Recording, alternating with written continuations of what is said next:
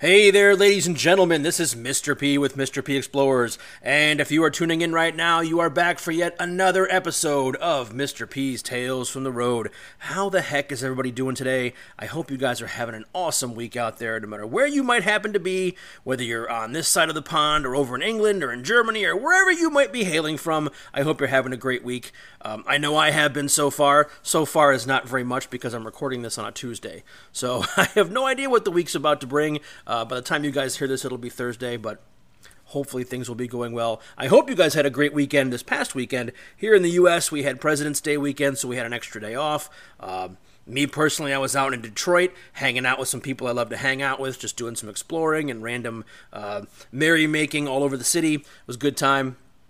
Always good to be in the D. Always, always, always. But anyway, I hope you guys are, hopefully by the time you hear this, you're off to a wonderful week and off to a good weekend. I have no idea what the weather's supposed to be this coming weekend, but, hopefully you have some good plans all set to go. This week, I kind of want to do something a little bit different. Again, I told you guys last week's episode was kind of a doozy, and I had some mixed things on that last week, when we talked about the energy involved in buildings and in abandoned places. You guys had a lot to say about that. I got a lot of comments off and on the podcast. Some people contacted me and we had some conversations. It was kind of fun. On both sides of things, yes or no. So, I always like when that happens. It's always good to hear from you guys, whenever or whatever it might be about. So, keep that going. I love talking to you guys, at any time. Just drop me a message. I love to talk. Anyway, so I wanted to do something a little bit different this weekend as well. I had some ideas, so I thought this weekend we'd talk about a seldom looked at aspect of urban exploration. One that we don't often take a look at, and we kind of neglect in ways when we're out exploring cities that we are going to see. Some people look at urban exploration and only see it in kind of a narrow focus, and that being the subject of abandoned buildings and kind of nothing but. That's our bread and butter. We go out and see abandoned buildings, and that's what we photograph. But if you ask around, myself included, you'll get suggestions that urban exploration encompasses way more than just abandoned buildings. There's different venues, locations, subjects that attract our lenses through curiosity and inspiration. Things that are beyond the abandoned. You've got architecture in cities. A lot of people that explore drains, roof topping. I know a lot of people do that. Graffiti, shooting graffiti, mural art, that kind of thing. Those are just a few of the diverse targets an urban explorer will check out. Nowhere in the title urban exploration does it say it has to be abandoned, right? So one of the most overlooked destinations for us in this community, I would say, lies in a place where no one will ever really have to worry about security guards or pissed off locals. I mean, most of the time anyway, or any kind of local constabulary. But where you might just bump into the restless souls of those who once lived among us. Of course, I'm talking about graveyards here. I'm talking about cemeteries. Many of my photographical and exploratory colleagues don't really consider those when they plan to visit other cities. They don't really think about, should I go to a graveyard and check it out? And maybe it comes down to personal preference. Maybe that's the case. But to be honest, if you want to photograph some bizarre, surreal, moody, and sometimes kind of dark subject matter, there's no better place than a cemetery to go and take your camera. Every city's got some crazy stuff going on. Cemeteries run across a wide spectrum in size. Content, age, interest. There's all kinds of different types of cemeteries that you can go see. You've got your very small town graveyards with these little nubby, worn down gravestones, very old. You drive through a small town, you see this little fenced off area, and it's this little small, local thing. You can barely read the carvings on the stones because of the old age and the acid rain, right? You might stop there and do some shooting and then do some etches or rubbings. People do that to get the names off the stones. You've got, every large city has those massive cemeteries that are filled with the bodies of the deceased and the venerated wealthy. Right, these huge cemeteries where industrialists were buried, complete with these graceful statuaries and elaborate tombs and these weathered, gloomy mausoleums, huge and ornate and just beyond the riches of the gods. Right, you've got that going on in some of these cities. Every major city has at least one. And almost every single one I've ever heard of has some type of crazy mythology about it. You got wild tales and stories told about tragedies and death, and of course, inevitably ghosts. That supernatural element to these cemeteries. Now, most of them are just that, tales. Every cemetery collects tales. Most of them are probably not true. They are fun, but they're not necessarily true. Now, I've been to many cemeteries. I've been to quite a few in my travels. I have not yet ever witnessed anything supernatural in any one of them that I've been in. At least I don't think so. Almost. I'll get into the almost soon enough here. Hold on to that thought. So today we're going to talk about a few graveyards, some history for some different boneyards in some wildly different locations. I'm going to talk about 3 of them. 3 different cemeteries in 3 very different locations with situations that are very different from each other. Just to have some fun today and talk about some graveyard tales. The first one I'm going to go to, the first graveyard story I want to tell you guys is right here at home, not far from where I grew up. They always say to go with what you know and work your way out from there. So I'm going to start off close to home.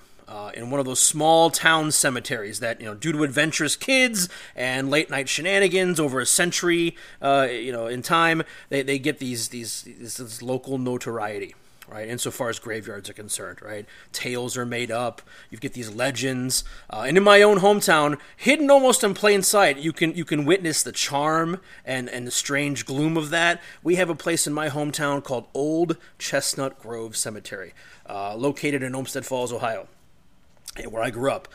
Nestled up on the ridge overlooking the Rocky River, the valley below, there's this old cemetery, very, very old. It was established in 1854, which is old for our area. It's called the Old Chestnut Grove Cemetery. It was originally called Turkeyfoot Cemetery due to the flock of wild turkeys that would roost nearby, strutting around like they owned the place back in the day. I have not seen a wild turkey around here ever, but apparently we used to have a ton of them around here.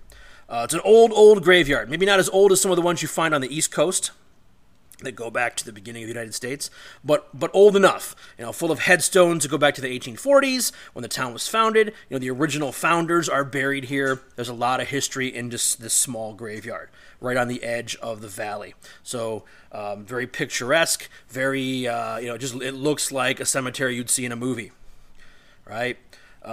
And of course, naturally, over the years, stories have evolved out of this spot, some based on small shreds of historical truth, and most of them formed out of the cloth of teenagers looking to spice up their lives by scaring the shit out of each other on a Saturday night, that kind of thing. This is a 200-year-old burial ground. And it's the perfect material for, good terrify the hell out of each other stories. Especially if you're out with your significant other and, you want to scare them a little bit, you drive out to Turkeyfoot. The main story that I was hooked into when I was a youngin', and of course went searching for after with high school friends on a dare one dark night, we'll get to that, is the one that surrounds the legend of the witch's grave. Of course, every cemetery has to have some kind of crazy legend. This was ours. The legend of the witch's grave. And if you go by the legend passed down by generation after generation of kids, sometime in the 1800s, there was a local woman suspected and accused of witchcraft. All right, of course. Some poor old lady who probably had nothing to do with anything, pissed somebody off, and, they pointed the finger at her, and voila, you've got a witch. It's that old chestnut that one hears all over the place when it comes to old and creepy graveyards, the tale of the witch. So, this woman, whoever she was, according to the story, was confronted by the ignorant rubes of the town. I'm sure there were idiots back then, just as there are idiots today.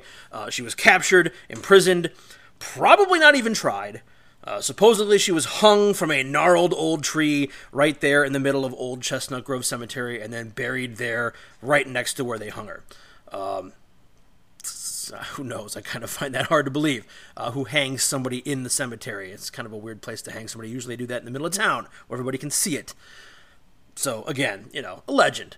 The story gets even better, though, or kind of more cliche, as you'd expect, right? Her grave and stone, were marked by an iron fence, right? They had this iron fence that went around the grave. And my question is, why would anyone spend that kind of dough on a witch? If someone's suspected of being a witch, why would you spend all that money on, elaborate headstones and iron fences? Those aren't exactly cheap, and I can't imagine a town would blow money on that if they seriously thought someone was a witch. But that's the story.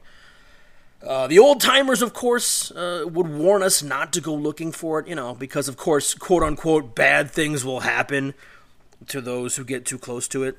And what those aforementioned bad things would be were never specified. The story just says, bad things would happen. What, are you going to get turned into a frog? Is your house going to burn down? Is your toilet going to explode? Or are kids going to toilet paper your house? Who knows? Never mentioned.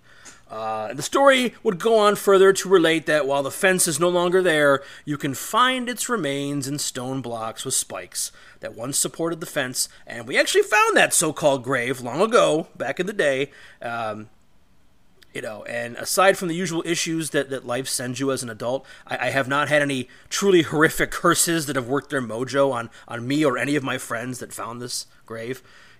Unless the witch specializes in getting old and losing one's metabolism, right? Maybe that's the curse. I don't know. So far, nothing. But it gets better, depending on who you ask. Okay, the story gets better depending on which local you ask. There are some people that still buy into a lot of these stories that are local to my hometown. Some folks will insist that several witches were executed and buried there. It wasn't enough to have one. Oh no, we had several. And their ghosts continue to haunt the graveyard. Because of course. Alright? To be clear, my sleepy little hometown was never known for witches just hanging out. And even if there were, they must have kept to themselves because no one seems to know who these witches were. There's no records of any witches. There's no records of any trials or any of that stuff. Most of the town's early settlers were from New England, which, if you're aware of history, they had a massive share of witch accusations, right? You had the Salem witch trials and all that stuff going on. Killings and maimings and burnings of so-called witches who were probably not at all witches, just people who were in the wrong place at the wrong time. A lot of them are very well documented in New England, but as far as bringing all of that out further west to their new homes, there's nothing. We have nothing on record. People have looked. There's nothing about witches anywhere in town. No records of this legend give any sort of identifying information, no names or dates. I'm not saying the place doesn't have its share of hauntings. I would not be surprised at all. It's said that this cemetery is haunted, and I know people have gone out to this cemetery to do, late night, EVP sessions and stuff like that, ghost hunts. They've seen things and caught things on recordings. I'm not saying it doesn't have those things. It does, and I have gone there myself to check things out. All I'm saying is I don't think witches were ever involved. Despite a cool story and the iffy lore that goes with it, Old Chestnut Grove is certainly almost completely witchless. So I hate to ruin the lore there, but now, however, this place does have energy. It has a lot of it, and much of it is very unsettling when one decides to take a walk through the place. To really know how this place is set up, you'd have to visit on your own. But I'm going to do my best to explain the layout in a way that gives you a visual in your head. This cemetery is on a bend of a road. The road it bumps up against is naturally called Chestnut Grove Road. It's a tar and gravel shortcut that kind of runs along the top of the Rocky River Gorge. It's a shortcut between two different roads. It's not a major street or anything. It just kind of curves around and connects two main streets. The cemetery itself has a wrought iron fence in front of it. The newer parts of the cemetery up front, and by new we're talking maybe first half of the 20th century, right? That's the newest stuff. There's a few small crypts there. There's some sizable gravestones, no crazy statues or anything like that. There's a gravel drive. There's a little gate. It's not even like an ornate gate. It's just a gate that opens. You can open it. And there's a gravel drive that goes back through and kind of circles around in a circle. goes through the portion of that cemetery, and there's a fence, like I said, that separates the grounds from the road. So it's just this old-fashioned cemetery, nothing crazy. It's filled with groves of old oaks, of course, and chestnuts, chestnut trees, ashes, beeches, all the stuff you find in Northeast Ohio. Very tall, very well-established trees, many of them even going back to the early days of the cemetery, I would have to imagine. It just has that look of an old, creepy, creaky, and gloomy cemetery. No matter what part of the day you happen to be there, it just, there's just this feeling of gloom there, at least in my experience. Maybe if you're listening to this and you've been there and you've felt differently, I don't know. Every time I go there, I just feel kind of like just heavy. Even driving past, while the leaves may look amazing in the fall and the sunlight comes through and it kind of dapples everything in the green of summer, there's just something off about the cemetery, at least to me. As you guys probably know by now, I am endowed with an overactive imagination. So maybe I'm imagining things, but I'm far from the only one who has ever felt this before going past the cemetery or walking through the cemetery. In any case, if you go towards the back of the cemetery, you begin to come upon the really old graves, the ones that belong to the earliest inhabitants of the town. In this area, while it's not untended, it tends to be somewhat overgrown by the surrounding woods. Like many of the stones are crooked back there, and a lot of them are so worn down you can barely read them, and they're all mixed and matched in between the trees. The trees themselves kind of render the whole area shadowy and kind of dim, even on the sunniest days. And the farther back, the worse it goes.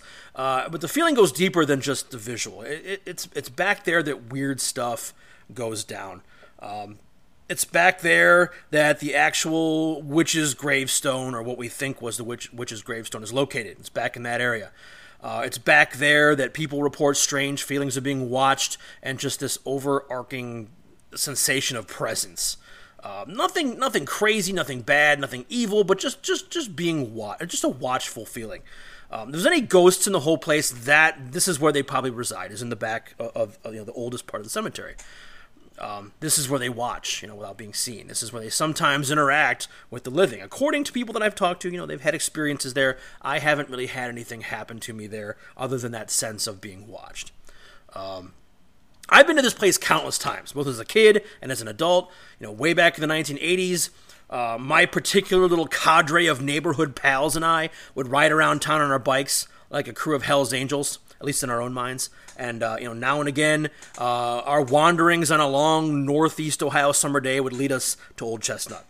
And now you would expect that adolescent kids would be laying it on thick, that badass attitude that you get while you're 10, riding around town on your bikes with your pals, and maybe that was true in other parts of town, we would yuck it up. But when we showed up at the cemetery, there was this weird sort of solemn behavior that kind of occurred. We all spoke in whispers, and all without being told. We respected the gravestones, the property we were on. Nobody said anything that we should do that. We just kind of automatically knew. No one rode on the grass. No one climbed on any of the crypts. No one stepped on any of the stones. No one even thought about swearing while there. Even if we did that while, like drunken sailors at every other stage of the day. Everyone was just automatically respectful without anybody saying anything. We never talked about that weird coincidence back then. I suppose I never thought about it until I began putting the story together for you guys. But that's how it was. I rode through there alone a few times. Sometimes you just ride around town on your own in the summer. There was nothing else to do. You would wind up there and just kind of ride through just for the hell of it. I never stayed long. That feeling of being watched was unsettling, even at a young age, 11, 12, 13. You think you're absolutely invincible, but you still, that feeling of watched is something you try to avoid. You get the hell out. There was never any curses or weird sightings of witch specters or voices or any of that kind of shit. But sometimes it was something that didn't want you hanging around. There was that feeling of something that did not want you sticking around for long. And it would feel very heavy on your shoulders, and your intuition and your gut would tell you to take a quick look around and get the hell out. In high school, like idiot young men trying to impress their girlfriends do, a few of my friends and our significant others thought it would be a swell idea to mosey on into that graveyard in the middle of the night. And though it was creepy, as one would imagine a graveyard late at night would be, we never encountered anything. We scared ourselves quite a bit just by every little thing that you'd hear, a chipmunk moving around or a bird. We would hear things, but it wasn't anything that wasn't that wasn't out of the ordinary. That feeling of being watched was always there. It was just a little more pronounced, simply because it was pitch black, absolutely silent, aside from the occasional train that would roll through town while we were out gallivanting around this dark cemetery. After about an hour, we dipped out with nary a tale. We had no tales to tell. Save for that ever-present presence, that feeling of eyes at our back, even when there were no eyes to be seen. So I don't know what that's all about. I've never done any investigations there. Who knows? If you've done an investigation there, I'd love to talk to you. I'd love to hear what you have to say and get your feedback on it. If you're local and you know about that place. All right. Now, I went back as an adult around 2018 to, quote-unquote, document the old cemetery. When I first started exploring and I first had my shitty little Panasonic point and click, I rambled around the place on a rare 40-degree January Sunday. It was gloomy out. It was a little bit colder than normal. Maybe a little bit colder, a little less cold, I should say, than was seasonable. But I went through the whole place. Even went back into the wild portions of the old graveyard. Wandered around back there. And, it was just as creepy as I remembered it being as a kid. It was a little less so because the leaves weren't on the trees, but that whole area still just felt, just kind of dim. The light was feeble back there. If I can use any other word, that would be it. The sense of being watched was omnipresent, which I was kind of ready for. I knew what I was getting into. I knew it had been like that. I didn't expect anything different. As soon as I got in my car and went through the front gates, I just kind of knew that's what I was in for. I've been there too many times throughout my life for it to be any different. I spent an hour or so just kind of walking through the place, and for the first time ever, something did happen. Now, I don't know if this was actually something supernatural or something related to the cemetery. It just felt weird. It felt odd. There are all kinds of things that could debunk this. Probably was nothing at all but my imagination, but let me lay it on you guys. Let me lay on what happened here. I was walking through the middle of the cemetery, right in the middle of everything, and I caught a glimpse of someone else walking across the back side of the place. Just like another person just was visiting, walking around, visible every now and again through the stones and the tombs and the trees. It was definitely a woman. It was a woman, it looked like just another visitor. She had regular clothes on, maybe just someone who wanted to be out and about that day. Maybe she had a camera herself. I don't know. I took a couple shots. Every now and again, I'd look around and I'd see her off in different places. I kept tabs on her, as I took photos for several minutes. And eventually, though, I became so engrossed with what I was doing, like half a minute went by. And when I looked up, she was gone. Just gone. I had never seen her cross back over to the gates. And upon leaving, I realized that there had never been any other cars there but my own. My car had been the only one there. Not that was anything strange. People walk in off the sidewalks all the time. People walk in from town. They walk around the cemetery. They walk back to wherever they live. But it was just strange that she just vanished without me recognizing her walking out and past where I was standing. To get out, she would have had to have walked somewhat close to where I was at. I would have noticed the movement. I would have, even with the camera, nobody is that completely engrossed. You see things out of the corner of your eye. I didn't see her walk past. So unless she went deeper into the woods and back where I couldn't see her, it was as if she just vanished. And again, this is most likely the workings of an overactive imagination, but, in a place like Old Chestnut Grove, you just never know. So, did I see something? It just felt weird. I kind of got the willies from it. It was a weird situation. All right, so that's my story. That's my local graveyard story where I grew up, such that it is. All right, I'm sure we all have our stories of graveyards, cemeteries, wherever we're from, little things, places we remember spending time at with your friends and just goofing around. The next place I want to move to, though, oh man, this is a whole different ballgame. On the other spectrum of cemeteries, from the small town one, is the old, established, and wealth-encrusted type of establishment that almost every large city can lay claim to. Every major metropolitan area has at least one mammoth cemetery that spans acres and acres.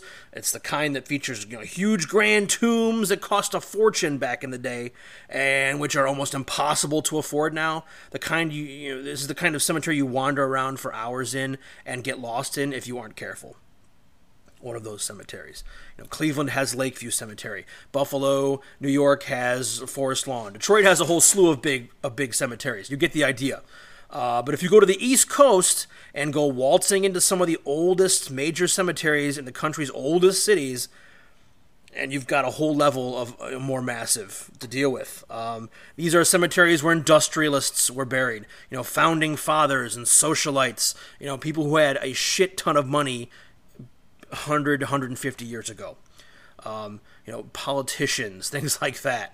Famous politicians even. Mayors, of major cities, that kind of thing. These places have these massive mausoleums full of family bodies, tombs for specific families, just with these amazing elaborate architectural flourishes. Some of them even have freaking gargoyles. I've seen gargoyles on some of these tombs. All right, you don't get that back home in Cleveland. These are the true necropolises. All right, the cities of the dead. Right, you get them in New York City and Boston and Baltimore. The one that has enamored me more than any other is one that's situated smack dab in the middle of the city of brotherly love, right in the heart of Philadelphia, Pennsylvania. And even more alluring to me was the fact that this is absolutely gargantuan and very old city of the dead was, up until very recently, almost completely abandoned. And the name of this monumental memorial to Philly's dead, of course, is Mount Moriah Cemetery. And this place, as I'm going to lay it out for you, has a fascinating, checkered, and in later years, very sad history. Mount Moriah is the name of this place. The cemetery itself spans the border between southwest Philadelphia. It's kind of tucked down in the corner and between the town of Yeadon, Pennsylvania, and southwest Philly. So it's right on the border of cities. It was established in 1855, still considered to be the largest cemetery in PA. Coming in at 200 acres in size. Okay, this place has roughly 150,000 burials. That's a lot of people. Mount Moriah was a much different situation than other large cemeteries in Philly and even in other cities around the East Coast for the last century or so for some very special reasons. Most places did not allow for certain types of burials. It was kind of a white Protestant-only kind of situation. Mount Moriah allowed the burials of African Americans, Jews, Muslims. It catered to a more middle-class clientele as opposed to the wealthy and elite. I mean, it did have some wealthy and elite there, but it did not just cater to that. There were all kinds of different sections for all kinds of different people, and it was kind of unheard of back in the day. People kind of did not have their own. They had their own separate cemeteries in smaller areas. This encompassed everybody. Mount Moriah is part of the United States National Cemetery System. It goes back to the American Civil War, and it contains 2 military burial plots that are maintained by the Department of Veterans Affairs. The Soldiers Lot on the Philadelphia side contains 406 burials, and there's a naval plot on the Yeadon side that's got 2,400 burials. So that's a lot of soldiers buried there. The size of this cemetery made it ideal for churches and all kinds of fraternal organizations to buy plots of land for their own members. You had burial plots for the free and accepted Masons. You had the Odd Fellows, Knights of Pythias, Elks, Actors Order of Friendship. I'm not even sure what that one is. The Order of United American Mechanics. Right? Unions had their own sections here. They all purchased large plots in the cemetery for their workers and families. Okay, so this place was around for 150 some years, going strong. But after 156 years of operation, the cemetery closed its gates. April 2011, found itself with no owner. The last member of the board of directors kicked the bucket, and there was nobody left to take over, and there was no money coming in to maintain the place. The city wasn't going to provide for that, so it began slipping into that entropic nowheresville that all abandoned properties kind of come to when left to the forces of Mother Nature. Right? Time and human neglect and lack of funds, bad stuff happens to the property.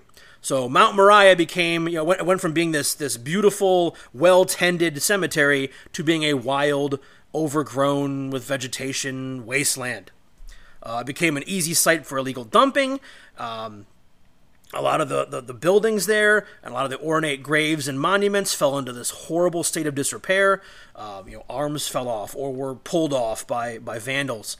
Vines started crawling up the statues. There was high grasses and scrub bushes and pricker bushes choked out all the spaces between the graves. Basically, the forest kind of grew back up in the graveyard and in the cemetery, and it basically made it impossible to traverse large portions of the cemetery. A century and a half of Philadelphia's dead had their monuments and remembrances buried by dead leaves, trash, you had debris everywhere, just brush everywhere. Not to mention the occasional spray-painted tag on a gravestone. Some asshole would go in there and spray-paint a frickin' gravestone like an idiot. Sadly, no respect for the dead. Anyone who would wander into the cemetery, into Mount Moriah, would find an almost otherworldly experience. It was like walking into the dim reaches of the labyrinth, right? If you've ever seen the 80s movie Labyrinth, it was kind of like that. You'd walk into this mysterious place that had no beginning or end, risking the chance of running into the Goblin King, right? That kind of thing.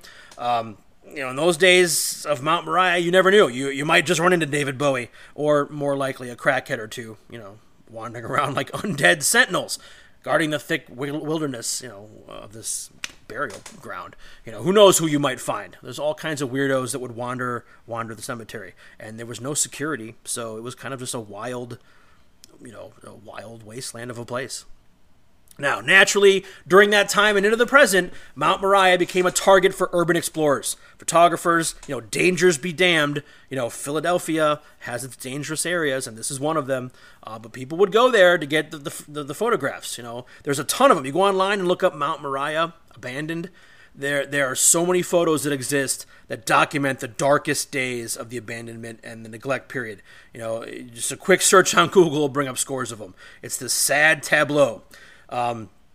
It's beautiful and it's fascinating, but it's horrifying that a place like this could have gone from, just this opulence swallowed by the ravages of time. Mama Earth took everything back over again, and you got little bits and pieces sticking out. It was surreal. After a few years, things got to their worst.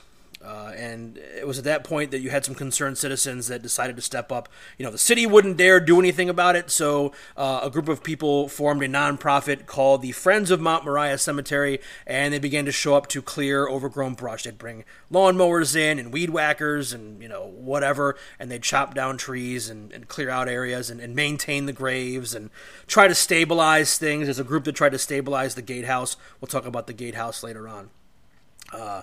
Tried to raise money to get this place on the National Register for Historical Places so that there'd be money coming in. A group called the Orphans Court of Philadelphia granted a second organization, the Mount Moriah Cemetery Preservation Corporation. They actually gave the cemetery over to this group in 2014. So some progress has been made on restoration. There's some things that have been fixed. There's some places that have been cleared, but there's still a long, long way to go. You can only do so much on volunteer work and barely any funding. There's no money coming in. The expected annual maintenance costs for Mount Moriah are about $500,000, and that's hard to raise by a group of volunteers. It can be done, but it's probably hard to do without some corporate help. So we'll see what happens. I finally got around to visiting Mount Moriah Cemetery. It was this sweltering summer Philly heat wave of a weekend. It was in June 2022. I had just gotten out of school. We were out there visiting my graffiti artist friend Seven, and he had something going on that day, so we were out. We decided to go out and check out Mount Moriah. And I swear on all that is holy, for the love of God, it was 100 degrees out that day. No breeze. This is dehydration weather, and we found ourselves, my poor little car pulls itself up in front of this massive, crumbling gate, the entrance to this once glorious and reputable location. You couldn't even go through the gate. The gate was so bad, they had it surrounded with fences. The only way to get into the cemetery was around the gate. The gate itself had long since begun to fall apart. Just age and neglect. It looked like someone had attempted to hold it all together with wooden frames. Someone had tried to rebuild or at least hold it together. There were these steel tethers holding it in place. There were blue plastic tarps over missing portions.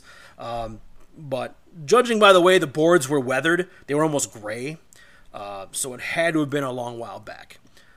The gate was actually built. It was built in what they call Norman castellated brownstone. So it looks like something out of a medieval English movie about the 1200s, right? It's this old, it just looks like something out of medieval England. It was designed by a famous Philly architect named Stephen Decatur Button, and was built at the entrance, what was called Islington Lane. It's now called Kingsessing Avenue. I'm probably getting that wrong, so Philly folks don't fry me on that. Kingsessing? I don't know. That's the name of the street it's on now.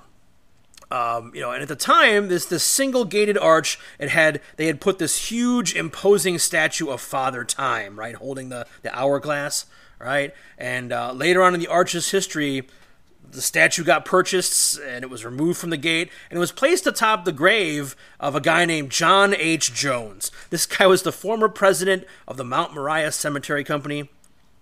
Why they did this, I don't know. My personal thoughts on this? Dude, Jones, if you had that much money, why not have a brand new statue made just for your grave, leave Papa Time where he was meant to be, on top of the gate? Friggin' patricians just have to have what they want, and why you would do that, I don't know, right? I don't know. Excuse me. Had to grab a drink here. In any case, the gate was a kind of a precursor of what we were about to see as we drove the car around it and on the redirected gravel paths. We took the car down this gravel path, as you drive through a cemetery to get to different sections, and into the cemetery proper. And just past the front gates is where, as advertised in the hundreds of photos we had seen, the place was overgrown. Summer was in full swing. There was this almost impenetrable wall of plants and grass and vines and who knows what. The only way through the cemetery was down these gravel, I hesitate to call them roads. They were more like paths, but roads that led through the underbrush. Just impenetrable wall of vegetation on all sides. And as you were driving through, you could see the shadows of the vine-encrusted gravestones and the vaults, like back into the wooded areas where used to be open. You could see these vaults and tombs and graves and statues, all just feet beyond the sun of the path, like the sunlit part of the path. You could see in the back, just into the distance, going further and further back in the woods. It was just eerie, almost, apocalyptic, post-human, empty earth kind of situation. It was very bizarre. Here and there, we'd stop to investigate statues. You'd see these statues that would stand above the foliage. Many of them had their heads or arms or, limbs missing. Set up and get some shots of those as we went. The names on the graves they stood above were almost completely covered in vines. Like you couldn't even tell who those statues belonged to because they were completely covered in clinging vines all over the place. To say that the cemetery was surreal is a massive understatement. This place felt like an old X-Files episode filming location from the 1990s. It was just kind of rife with eerie mystery and the possibility of lurking dread just out of sight. Like you couldn't see anything, Here and there, anybody could have jumped out. Anything could have been there. We couldn't hear civilization because it was so thickly wooded. It was just very quiet and very. I wouldn't call it serene because serene is peaceful. This just had energy about it and just kind of, it wasn't nasty or anything, but it was charged. Like anything could have happened there at any time. Now, as we drove on here and there back into the back parts of the cemetery, we would see sections that were cleared out by volunteers. These sections were still rough in nature compared to what the grounds must have looked like when Mount Moriah was tended by a fully funded grounds crew. Right? Back in the day, it was probably mint, just completely pristine. These volunteers did their best. They had, weed whackers and, riding lawnmowers, but the place still looked rough. A lot of the vines and the choking brush and the prickers were gone. They had done their best to get them all off of the graves. A lot of the gravestones were broken, cracked, pieces, parts that they had tried to assemble back together. Just a mess. But you could see how glorious this place had to have been back in its heyday. When the tombs were new and the whole place was guarded and maintained, you can see all that just by the grand scope of it. Now, regardless of all the many tales of supernatural shenanigans that supposedly surround the place, we had no such run-ins. We were there on the hottest day, the sweatiest part of the day, when the glare was at an all-time high, and, we weren't there creeping around the foreboding pathways late at night, so who knows? Nothing during the light happened, but, we weren't there after dark. This is Philly, which has been known to be a dangerous city in a lot of ways. There are certain areas that are more dangerous than others, and maybe that's an understatement, including this one. This area was a little rough, and anything could have happened in this cemetery late at night, supernatural or otherwise. For instance, a case in point, all right, back in 2017, there was a member of a notorious Philadelphia motorcycle gang, whose name I will not mention. He was convicted of murdering a prospective member in Mount Moriah late one night. So this guy lured this prospective member to the biker gang out. Maybe they had a falling out. He lured him here, probably told him he had to do something in the cemetery to get in, right? And he murdered this dude. He killed him. And he dragged this guy's body by the neck with a truck through the cemetery and then dumped his body in a nearby open crypt. The crypt had been pushed aside. He put this guy's body on it, closed up the crypt. 3 years later, this guy just disappeared. Nobody knew where he was at. 3 years later, his body was found. I'm not sure exactly who found it or how it was found, but the body was located. Maybe somebody talked. I don't know. Truth was finally discovered. The guy went to prison. So in retrospect, ghosts might have been the least of our issues there late at night, had we been there late at night. I've heard all kinds of stories about Mount Moriah, just abandoned cars that are left, or stolen cars that are left there, just crime galore. It's just one of those places. So we did not see anything, but again, anything could have happened. But if you ever get a chance to go to Philly, I highly recommend checking out Mount Moriah. Take your camera. You'll have a field day there. There's lots of creepy, eerie, awesome shots to be had. Trust me on this. You'll enjoy it. Now, the third place I want to talk about, the third and final location I want to talk about is on the other side of the country. A very different area of the country that many of us up here in the north are not used to seeing. So we're going to take a look at a cemetery that, at least in my exploratory history thus far, is unique to a special part of the country.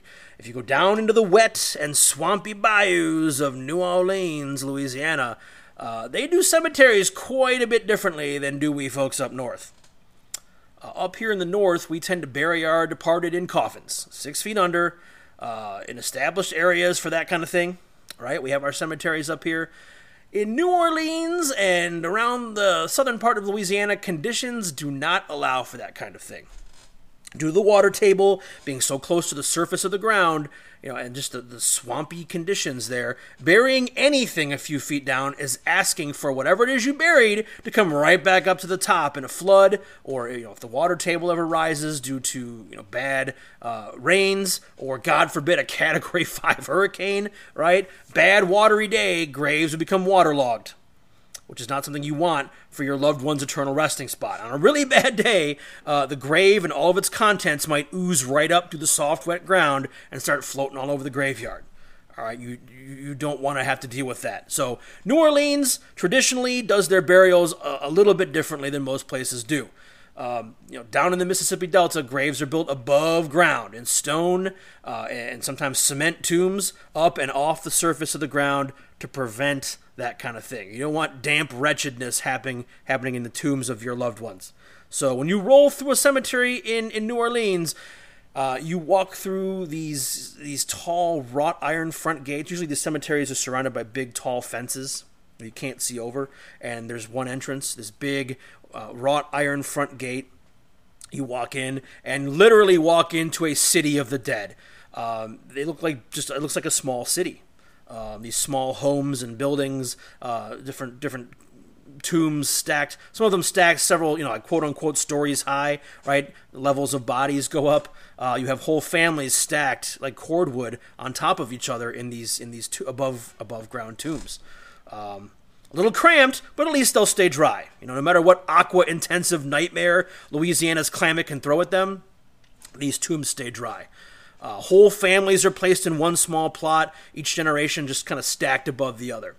A lot of these graves are very ornate, with all sorts of old decor on their stone exteriors. If you go down there, they're very stylized. Some are basic, with just the family name. You'll have the individual names and the birth and death dates, maybe a quick quote or something, an epitaph, something like that. But that's it. And some of them are very well spaced out, and they're very, very old and weathered. And a lot of times the greenery will kind of grow up through the ground, and depending on how well maintained the place is, you might have plants growing up and trees growing up through different graves, and you add the gloom of a stormy New Orleans spring sky, and you've got yourself quite a moody and intriguing set for a vampire movie. All right, all I can think of is Concrete Blonde. The band Concrete Blonde, if you're not familiar with them, had a song back in the 90s called The Vampire Song. Bloodletting was the name of the album. And I'll never forget the quote, right? I've got the ways and means to New Orleans. I'm going down by the river where it's warm and green. Gonna have a drink and walk around. I've got a lot to think about. All right, Southern Gothic at its finest. So that's kind of the graveyard vibe down there. Very different than what we're used to up here. Now, when we rolled down to the Big Easy last spring to do some exploring, we went down for a couple days. We tried our damnedest to get into one of the big Mama Jama cemeteries. There's so many awesome photography opportunities down there in these cemeteries. But at every step, we got stymied by some kind of obstacle or another. The one we were looking at, we had seen it from high up above on Interstate 10. We were up above on Interstate 10 driving through town, and you could kind of look down. And we were on our way to another destination, and we saw this cemetery along the side of the freeway from up above. And it was just this delightfully, enticingly overgrown, cemetery with all these old tombs all lined up like a whole giant city block. And it just looked like something out of the ancient Roman Empire. That's how old it looked. So this was obviously a choice for photography, right? We made a note to go there. But sadly, the place was called St. Louis Cemetery No. 2. Sadly, the place was locked up and closed down due to all of the vandalism and the destruction that had been caused to the tombs and the mausoleums. People had gone in there and just effed it up. And it's sad because it looked like a really cool place. So no dice. We couldn't get in there.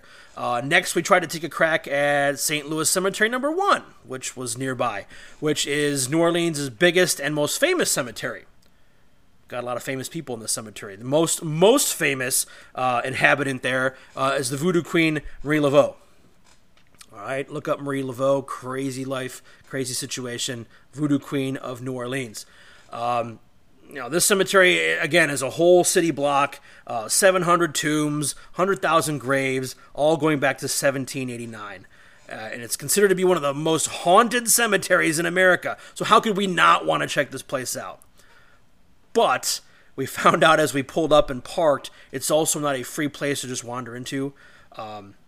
You had to pay to get in, a rather exorbitant price, actually, to go in. And if we did pay the price to go in, we were going to get stuck with a tour group, and we wouldn't be able to just wander around and set up shots and do what we were accustomed to do, just doing our own thing. We would be there, and someone would tell us what to do, and we just weren't having that. So we decided to skip it for another trip, maybe go back another time someday and check that out.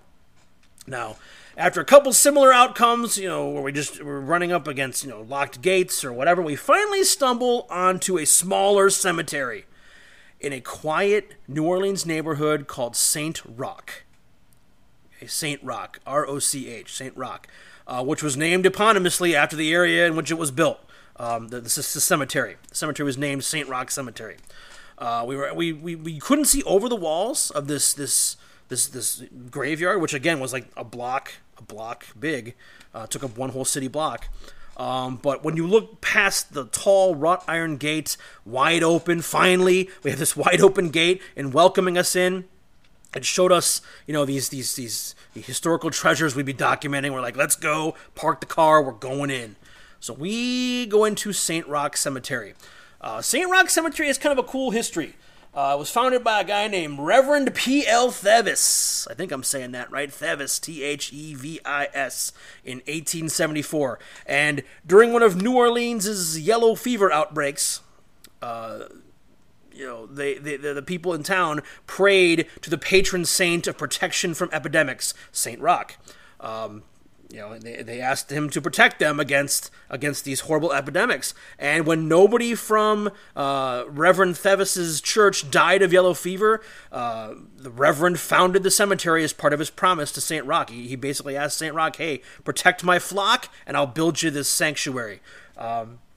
Keep my people safe, we'll build you a chapel. And that's exactly what he did. So the chapel that he built is now inside St. Roch Cemetery. We'll get to the chapel a little bit later. There's something cool about the chapel that I want to tell you guys about. Now, today, sadly and oddly, St. Roch Cemetery is one of the least visited large cemeteries in New Orleans, which is sad because it's really a cool place.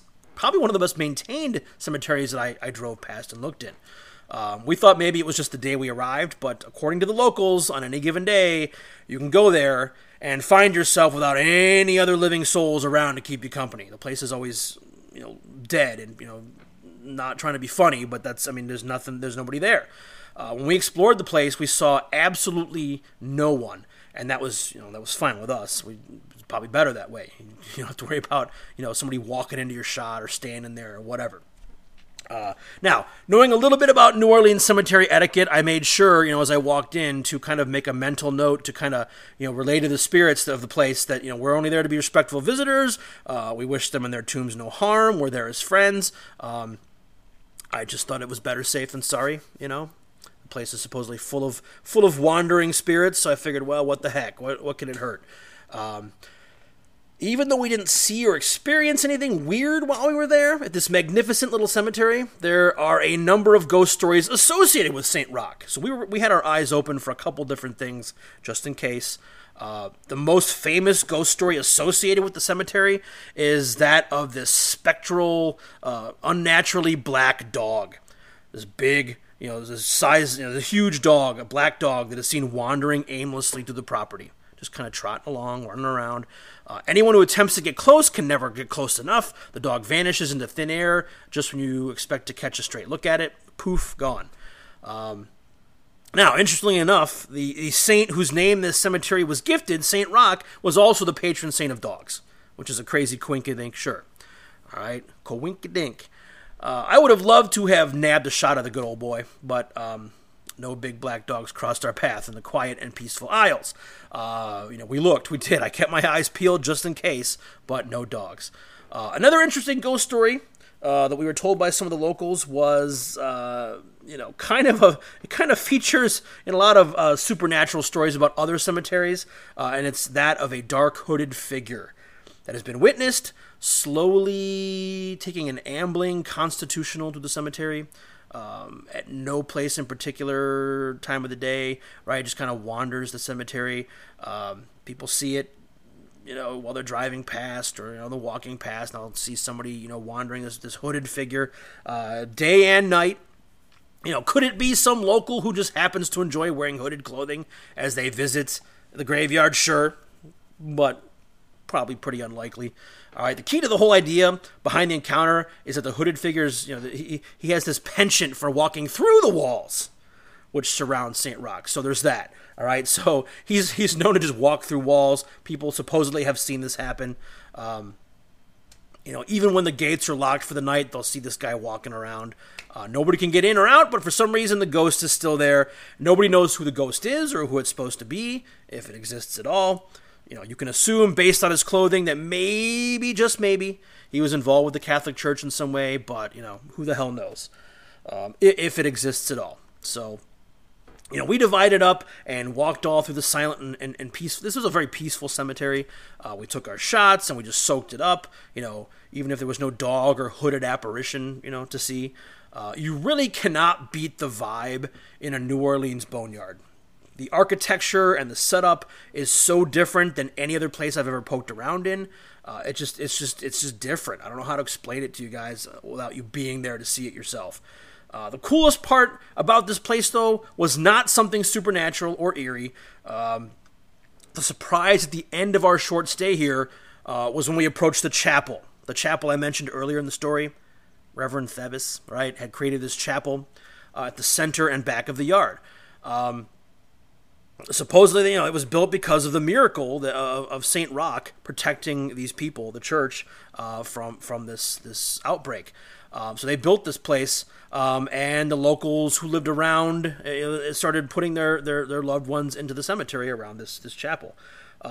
They continued to revere St. Roch for graces of welfare and remission and surgeries gone well long after the place was established. This was a person they prayed to for help with health issues. So here's kind of the cool thing about the chapel. As a result of all this, for decades, believers have been leaving crutches, polio braces, glass eyes, dental plates, all kinds of prosthetic arms and legs in this chapel as like an offering to the saint. All right, imagine having all this stuff. This chapel was full of this stuff. Oddly, there were some other weird things inside. There was a can of corn, keys, sets of keys, and the weirdest thing in there was a small Ronald McDonald doll. There was this little small Ronald McDonald, and I'm assuming people just left it in there for their loved ones, like little trinkets in honor of their loved ones in this chapel. When their health would recover, they would leave these things behind.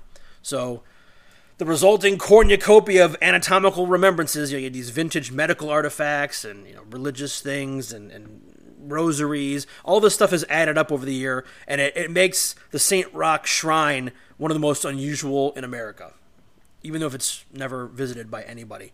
I'm glad we got to see it. We made sure we captured as much of it as we could. I shot a lot of this place. There was all kinds of weird stuff to see there. Before we left, we made sure to spend some time in the chapel. It's definitely not something someone sees every day, a whole shrine to prosthetics, but there you go. So St. Roch, even though we spent maybe 45 minutes there, was definitely worth the trip. If you're ever in New Orleans for Mardi Gras or whenever you're there, make an effort to go check the place out. It's really cool, very quiet, pristine place. So there you go. A couple stories about graveyards, right? Some different places, some different situations. Just some stories from the road. I hope you guys enjoyed it tonight. All right. I will leave you guys with that. I hope you have an awesome weekend. Got some cool stuff coming up down the way. I've mentioned, in the last couple episodes, we've got some things going on, some things in the pot, so to speak, coming your way. So stay tuned for that. As always, keep the questions coming. If you guys ever have any questions at all about what I do or how I do things or whatever that you'd like to have answered, there's always room for some question and answer episodes down the line. So please keep those coming. All right.